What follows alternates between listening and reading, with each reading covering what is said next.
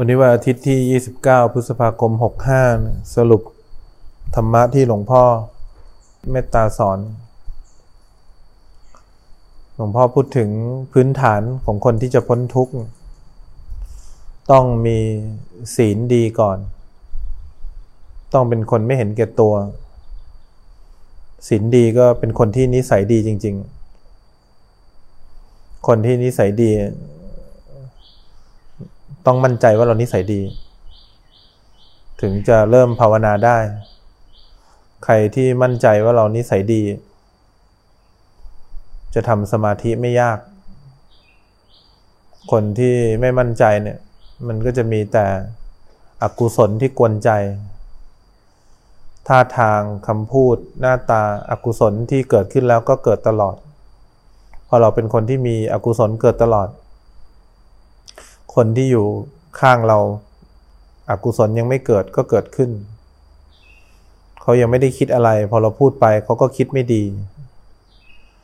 คนที่เป็นคนที่มั่นใจว่าตัวเองเป็นคนดีเวลาพูดไปมันก็ทำให้คนสบายอกสบายใจ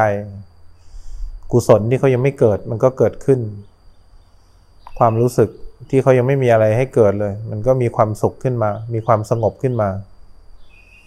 พอเรามั่นใจว่าเราเป็นคนดีเนี่ยเขาก็เลยบอกว่าอยู่ตกน้ำไม่ไหลตกไฟไม่ไหม้มีมุมมองที่ดีเพราะฉะนั้นคนที่ทำกรรมฐาน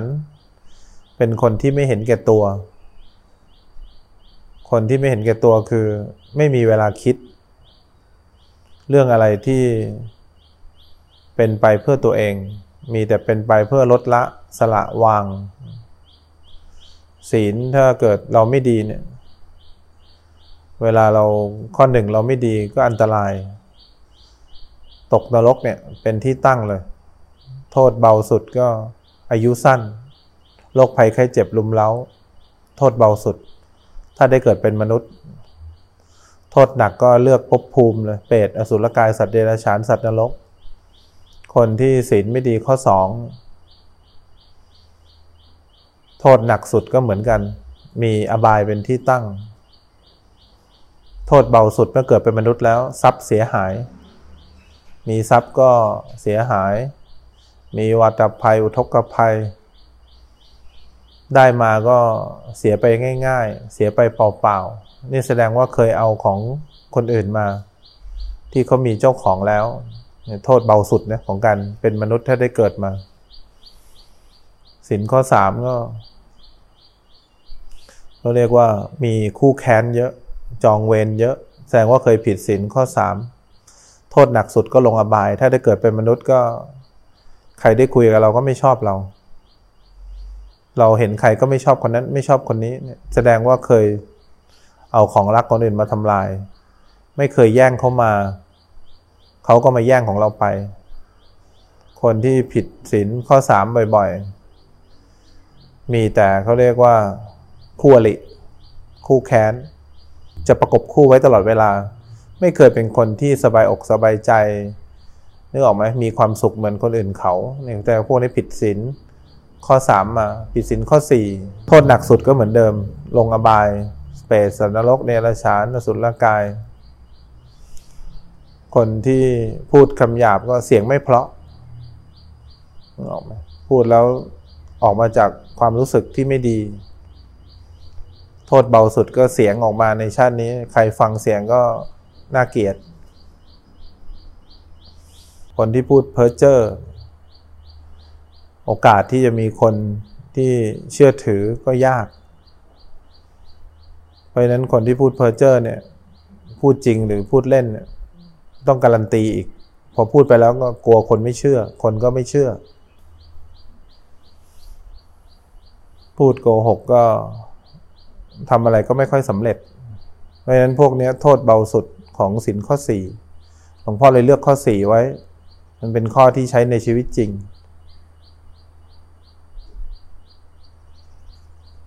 ศีลข้อห้าก็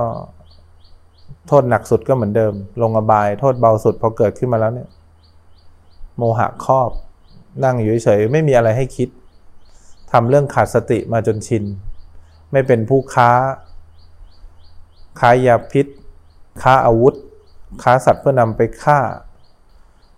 หรือว่าค้าน้ำเมาพวกนี้ค้าพวกนี้จะทำให้คนหลงทำให้คนที่เขามีครอบครัวบางทีเขาต้องผิดพลาดเพราะว่าเราค้าไปทำให้เขาขาดสติเนี่ยทำให้คนอื่นเขาขาดสติสัมปชัญญะหรือไม่ก็เราก็จะหมกมุ่นเรื่องใดเรื่องหนึ่ง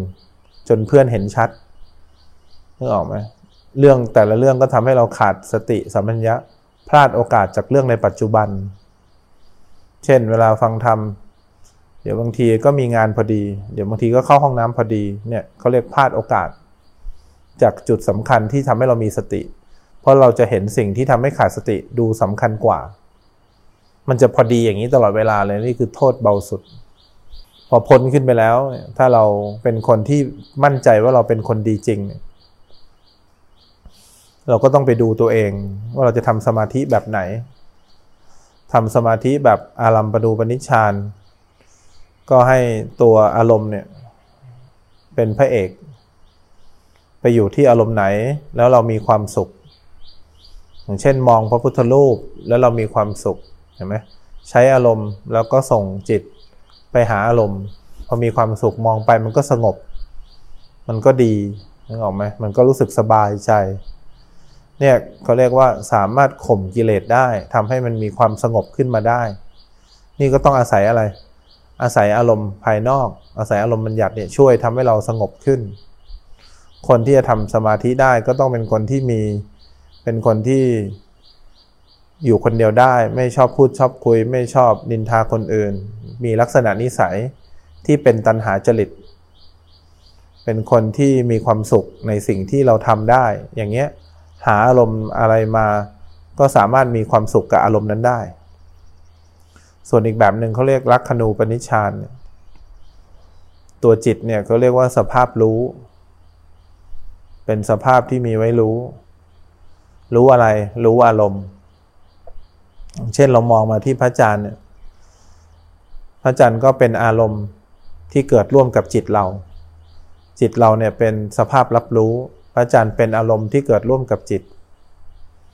นึกออกไหมคนก็ชอบมาดูที่อารมณ์ทั้งที่จริงๆคนดูจิตเนี่ยต้องดูความรู้สึกที่เกิดขึ้นในจิตใจขณะที่มองพระจันทร์เวลาเราฟังเสียงตัวนี้ฟังเสียงรถหรือฟังเสียงจิ้งจกเนี่ยเป็นอารมณ์ที่เกิดร่วมกับจิตเรามีสภาพรับรู้พอเราเสียงเป็นของคู่กับจิตเรามีความรู้สึกอะไรในจิตใจเราให้เรารู้ทันเนี่ยเรียกการดูจิตก็คือมองเข้าไปในกิเลสของเราทำไมต้องมองกิเลสเพราะกิเลสราคะโทสะโมหะเนี่ยหรือความรู้สึกในจิตใจเราเนี่ยมันทำให้เราไม่สงบแบบพวกที่เป็นสมถญาณิกกิเลสมันบังเราก็เลยต้องมาทำลักขณูปนิชฌานค่อยๆเห็นลักษณะหรือปฏิกิริยาของใจเวลาเราเกิดความคิดเห็นไหมความคิดเนี่ยเป็นอารมณ์ที่เกิดร่วมกับจิตเรามีความรู้สึกในใจอะไรเนี่ยคอยรู้ทันเห็นไหมถ้าเราคอยรู้ทันจิตใจเนี่ยเห็นไหมเราจะไม่ได้ดูที่อารมณ์แล้วนะเราจะมาดูที่อะไรความรู้สึกของเราที่มีต่ออารมณ์แต่ปกติคนก็พอมีอารมณ์อะไรเกิดขึ้นก็ดึงกลับมาที่จิตเขาเรียกว่าไม่รู้ทันจิตไม่รู้ทันจิตใจตัวเองเพราะฉะนั้นกว่าจะขึ้นมาถึงจิตใจที่ตั้งมั่นเนี่ยก็ต้องคอยเห็นความไม่ตั้งมั่นเวลาทำลมหายใจเวลาเราหายใจอยู่อย่างเงี้ยก็เรียกการทำกรรมฐานถ้าเราเป็นคนศีลไม่ดีก็อยู่กับลมหายใจได้ไม่นานเราเป็นคนไม่ค่อยน่ารักเราเป็นคนเห็นแก่ตัวมันก็จะมีเรื่องให้คิดมากกว่ากรรมฐานเพราะฉะนั้นถ้าเรารักษาศีลไม่ได้เนี่ยระยะในการที่เราอยู่กับกรรมฐานอยู่กับร่างกายอยู่กับจิตใจเนี่ยอยู่ไม่ได้นานหรอก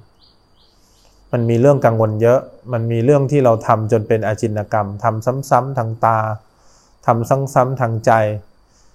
แล้วก็มันมีคู่อริชัดเจนมันมีศัตรูชัดเจนมันมีคู่แค้นชัดเจนศีลไม่ดีภาวนาไม่ได้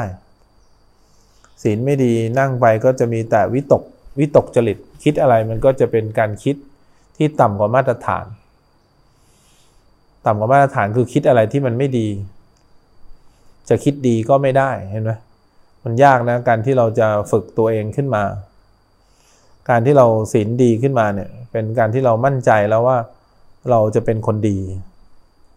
การที่เรามั่นใจจะเป็นคนดีเนี่ยมันทำให้เรามีพลังบางอย่าง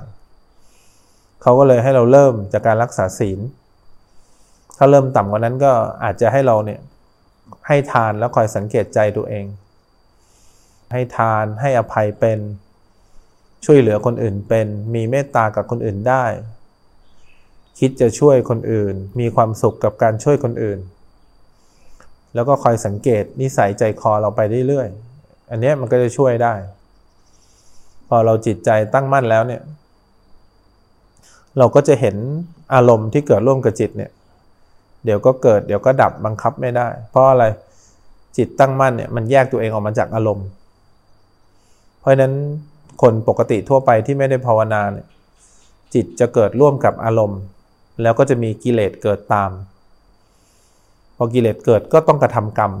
นั่งอยู่เฉยๆพอได้ยินเสียงเป็นอารมณ์ที่เกิดร่วมกับจิตเป็นวิบากเราก็ต้องเกิดความรู้สึกดีบ้างไม่ดีบ้างพอใจบ้างไม่พอใจบ้างพอไม่พอใจเราก็ต้องผลักดันให้แสดงออกไปทางอะไรทางการกระทำคำพูดหรือความคิดหรือหน้าตาที่เล็ดออกไปมันก็จะวนลูปกลับมาเป็นวิบากอีกวิบากเราก็ต้องเจอคนอย่างนี้อีกมันดึงหาเคมีเดียวกันเมื่อดึงหาเคมีเดียวกันมันก็ต้องกลับมา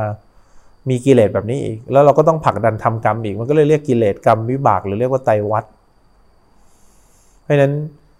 ทำไมสมาธิถึงสำคัญเพราะมันทำให้เราจิตใจเป็นไงก่อนจิตใจสงบทำไมเขาถึงอยากให้เรามีศีลเพราะเขาอยากให้เราสำรวจดูตัวที่สำคัญที่สุดคือร่างกายของเราก่อน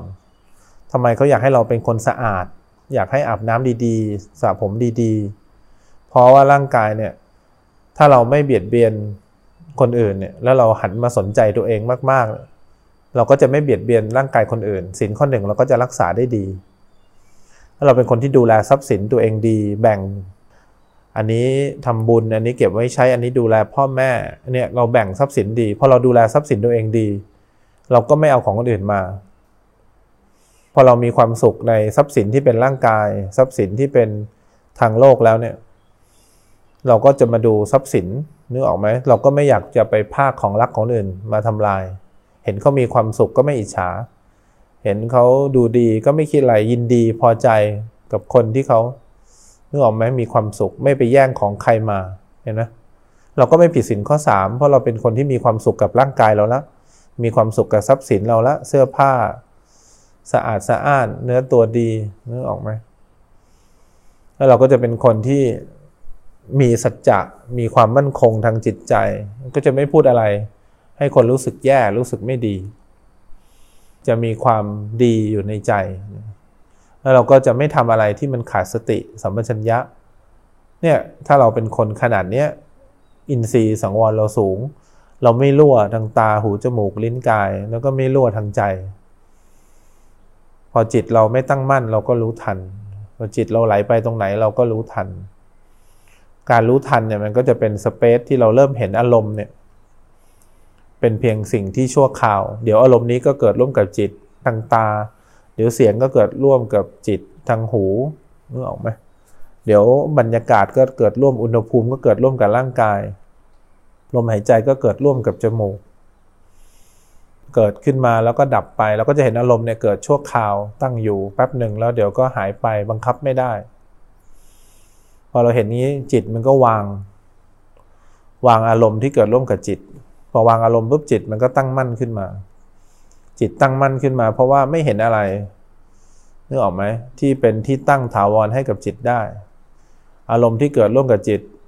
ตั้งอยู่แป๊บหนึ่งแล้วเดี๋ยวก็หายไปจิตก็เริ่มมาสังเกตตัวเองจิตเดี๋ยวไปเกิดทางตานึกออกไหมก็ดับเดี๋ยวไปเกิดทางหูจิตก็ไม่มีที่ตั้งตามเหตุปัจจัยมีเหตุก็ไปดูรูปเสียงมาก็ไปฟังเสียงจิตก็หาที่ตั้งไม่ได้เนี่ยจิตตั้งมั่นเนี่ยเราจะเห็นความจริงเรื่องของอารมณ์ที่เกิดร่วมกับจิตแล้วก็เห็นธรรมชาติธรรมดาของจิตก็ค่อยๆพากออกจากขันธ์ เห็นจิตเนี่ยไม่ใช่เราทำไมเราเห็นจิตไม่ใช่เราบังคับไม่ได้มีเหตุก็เกิดหมดเหตุก็ดับบังคับไม่ได้พอจิตไม่ใช่เราเมื่อไหร่เราก็มีความเห็นที่ถูกต้องทิ้งความเห็นผิดที่เห็นว่าจิตนี้เป็นเราต้องคอยรักษาคอยดูแลความทุกข์ที่เราเคยมีทุกขเวทนามีความยึดมั่นมีความต้องการอยากได้รูปเป็นอย่างที่เราคิดอยากได้เสียงเป็นอย่างที่เราต้องการมันก็ไม่เป็นแบบเดิมอีกความเห็นมันถูกต้องขึ้นไม่รู้จะทุกข์กับอะไรในเมื่อมันเห็นธรรมชาติความเป็นปกติของสิ่งที่เกิดขึ้น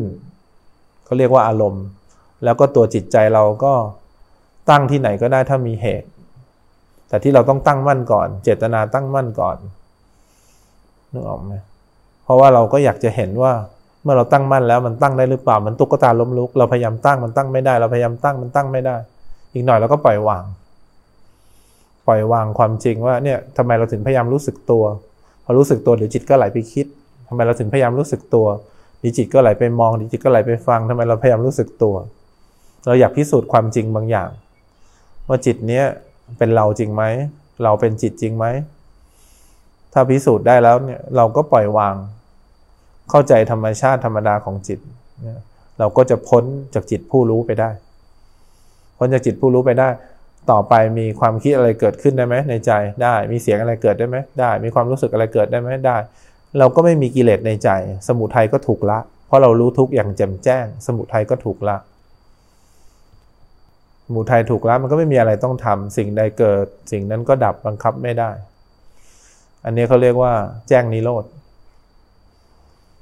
แจ้งนิโรธได้เพราะเรามีการเจริญมรรคเจริญมรรคก็คือทำสติปัฏฐานนึกออกไหมคอยรู้ทันกายคอยรู้ทันเวทนาคอยรู้ทันจิตคอยรู้ทันใจจิตก็ปล่อยวางขันธ์จิตก็เป็นอิสระนี่คือเป้าหมายภาพรวมของการปฏิบัติธรรม